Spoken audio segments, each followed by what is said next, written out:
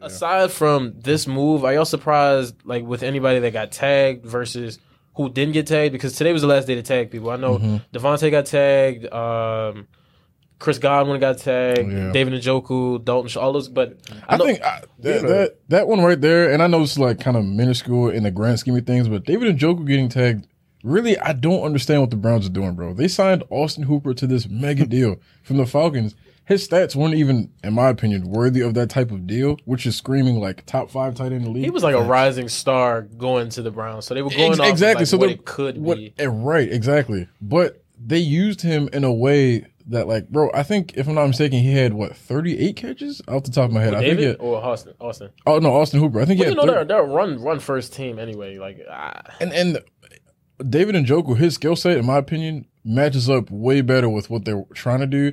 But it's almost like, bro, they keep trying to like, it's like they want David Njoku, but like at like a discounted price. They're like, we drafted you, we developed you, but we don't really want you like that. I don't know. I think he deserves the opportunity, in my opinion. They got 3 good tight ends, but going back to the original question, I don't want to say I'm surprised we didn't tag him, but J.C. Jackson. Yeah, I was bro, it's that Belichick stuff. I hate it, bro. We're not paying our players, bro. Like, what are we doing? They want to see, like who's gonna offer him a deal and if we can like match it, or if because like he's gone. Yeah, they did that with Hightower. They did that with Hightower. They did that with Van Noy, and they ended up signing with us. But we don't sign the good players, and then we're back to square one. But you also know the trend that they do is like they let the guys go get that money elsewhere, probably play that year or like half that year, and then they're coming right back. We don't have Brady on the team no more. We have to start paying players. Not even that. You don't even have the depth in the secondary to do that. Because if you can't just be letting the guys go. JC is a top 5 corner in the league. Top 3. Like, come on. What happened to it's the INT? What happened to Jonathan Jones though? He got hurt.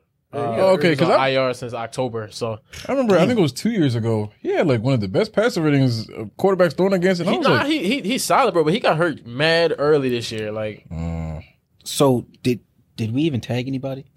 We did not. I don't remember seeing us tag anyone. So that leads me to believe. We talk about your boy Lamar. He said he want the bag. He said he want at least $500 million. Well, I don't know what that. He said that himself. I was gonna say he declined the extension. So where's the money's gonna go? He did. No, this is what happened. He actually no. Before we get on the Lamar, my point. Before we get on the Lamar, we didn't tag anybody, so that leads me to believe. And this has been a topic that I've been having a lot of other people. Mm-hmm. Do you think Hollywood's gonna walk?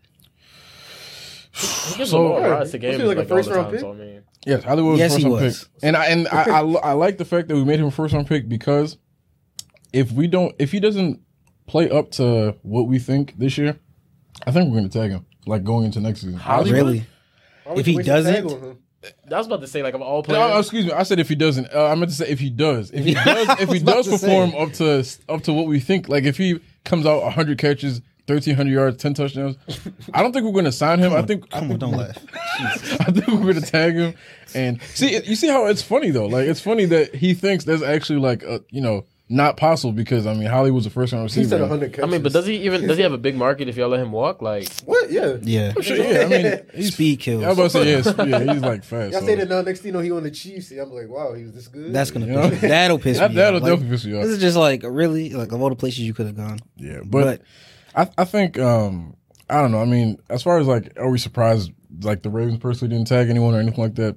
I don't think we were in a position really to like we have to keep someone. Like I know Eric DaCosta talked at the Combine about all the different scenarios, and he was talking about he wants to bring back Calais Campbell. He was like he texted him a lot asking him to come back.